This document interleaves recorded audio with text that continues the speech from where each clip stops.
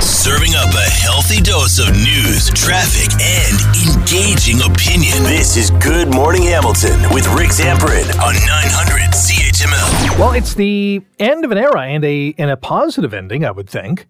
St. Joseph's Healthcare Hamilton closing its COVID-19 testing and assessment center and the flu, COVID, and cold clinic at the West 5th campus at the end of this month, which is just later on this week.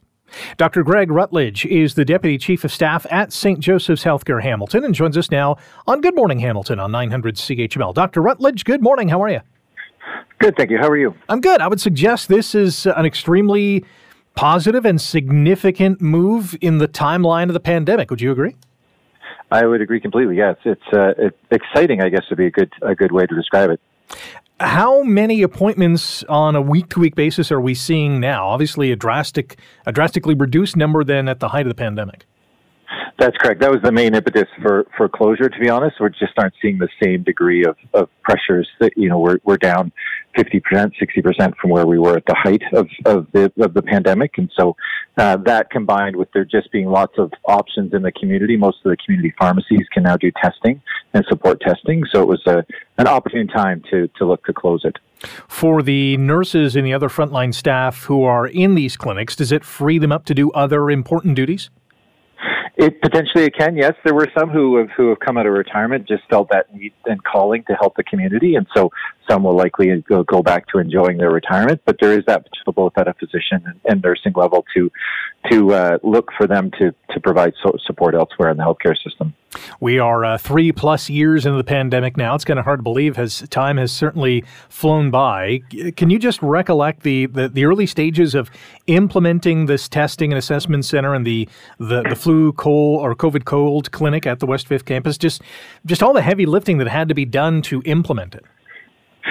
Yeah, it really was an amazing opportunity for us in terms of the infrastructure that had to be put in place. And we think back to pre-pandemic times and the time frame for change and how everything got accelerated during the pandemic. So putting up an entirely new clinic with support staff, with nurses, with physicians in such a short period of time was actually such a testament to all the work that healthcare workers have done during the pandemic. I think if we look back to that time, that was really our best sort of arm in the battle, and that insofar as we didn't have a vaccine at the time, we really needed to know who was positive and who was negative in terms of limiting outbreaks, and so was really integral at the time. Did it work as you expected to work right at the onset? Pardon me, say that again? Did it work as well as you expected it to go? It really did, yes. We were seeing an incredible amount of community support, community individuals coming through, and so that ability to just have an opportunity to know who was positive. We had great information at that point around isolation timeframes, helping out families so they knew, helping out schools so the kids knew. It really was an amazing success story, and again on the backs of all the individuals who stepped up.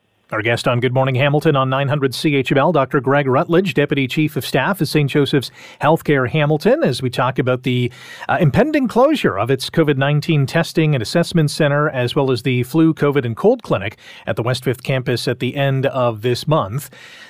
Staff burnout has been a thing throughout the pandemic. Are things getting better? Are frontline healthcare workers now finally getting a break? That's a good question. I think burnout is still top of mind of everyone. It's been a long 3 years. I think we're seeing the effects of, like we see in all walks of life, of workforce loss in terms of individuals who retired early. So we still see those challenges around finding staff. I think every hospital is actively recruiting and doing their best to get more staff available.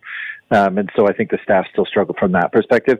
It is still at times, I think, frustrating for staff in that in the hospital, we're still masking appropriately so to kind of protect our vulnerable patient population. But it is still feeling like somewhat like a pandemic in the hospital, given the restrictions that we have. And so I think that's a struggle sometimes for the staff. But everyone's adapting. We're supportive and looking forward to getting on to more innovative ideas outside of pandemic. So I think everyone's excited as we think of the healthcare system and what we can do exiting the pandemic. Can you give us a sense of the staff shortages at St. Joe's? Is it Are we in need of dozens of physicians and nurses? Are we in the hundreds? Well, give us a sense of what you're looking for. It's hundreds, but not like hundreds of thousands. It's just it's hundreds. It's down from where we've been. We certainly feel like we've hit a peak in terms of the individuals leaving the system, and so are now looking to slowly, well, not slowly, but as quickly as we can build that healthcare force back up. And so it is higher than it historically has been in terms of our vacancy rates, both at nursing and other support levels. But we are actively recruiting, and I'm optimistic that we'll be able to see a turnaround in that.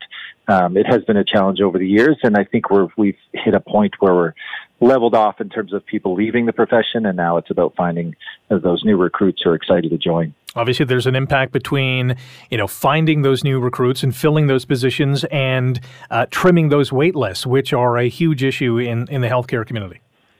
Yes, indeed. Yeah, and we have actively started that search. If we say specifically surgical wait lists, which we see in the public more than not, but there are other wait lists for specialists as well. But started to actively get after that wait list in terms of doing cases on the weekend, extra ORs that we're utilizing that were funded by the ministry that we're using region-wide to support the region. I think that's, again, something that came out of the pandemic, was that we needed to support across the region, not simply hospital to hospital. And so I think we've got a plan to slowly start to bring those wait lists down.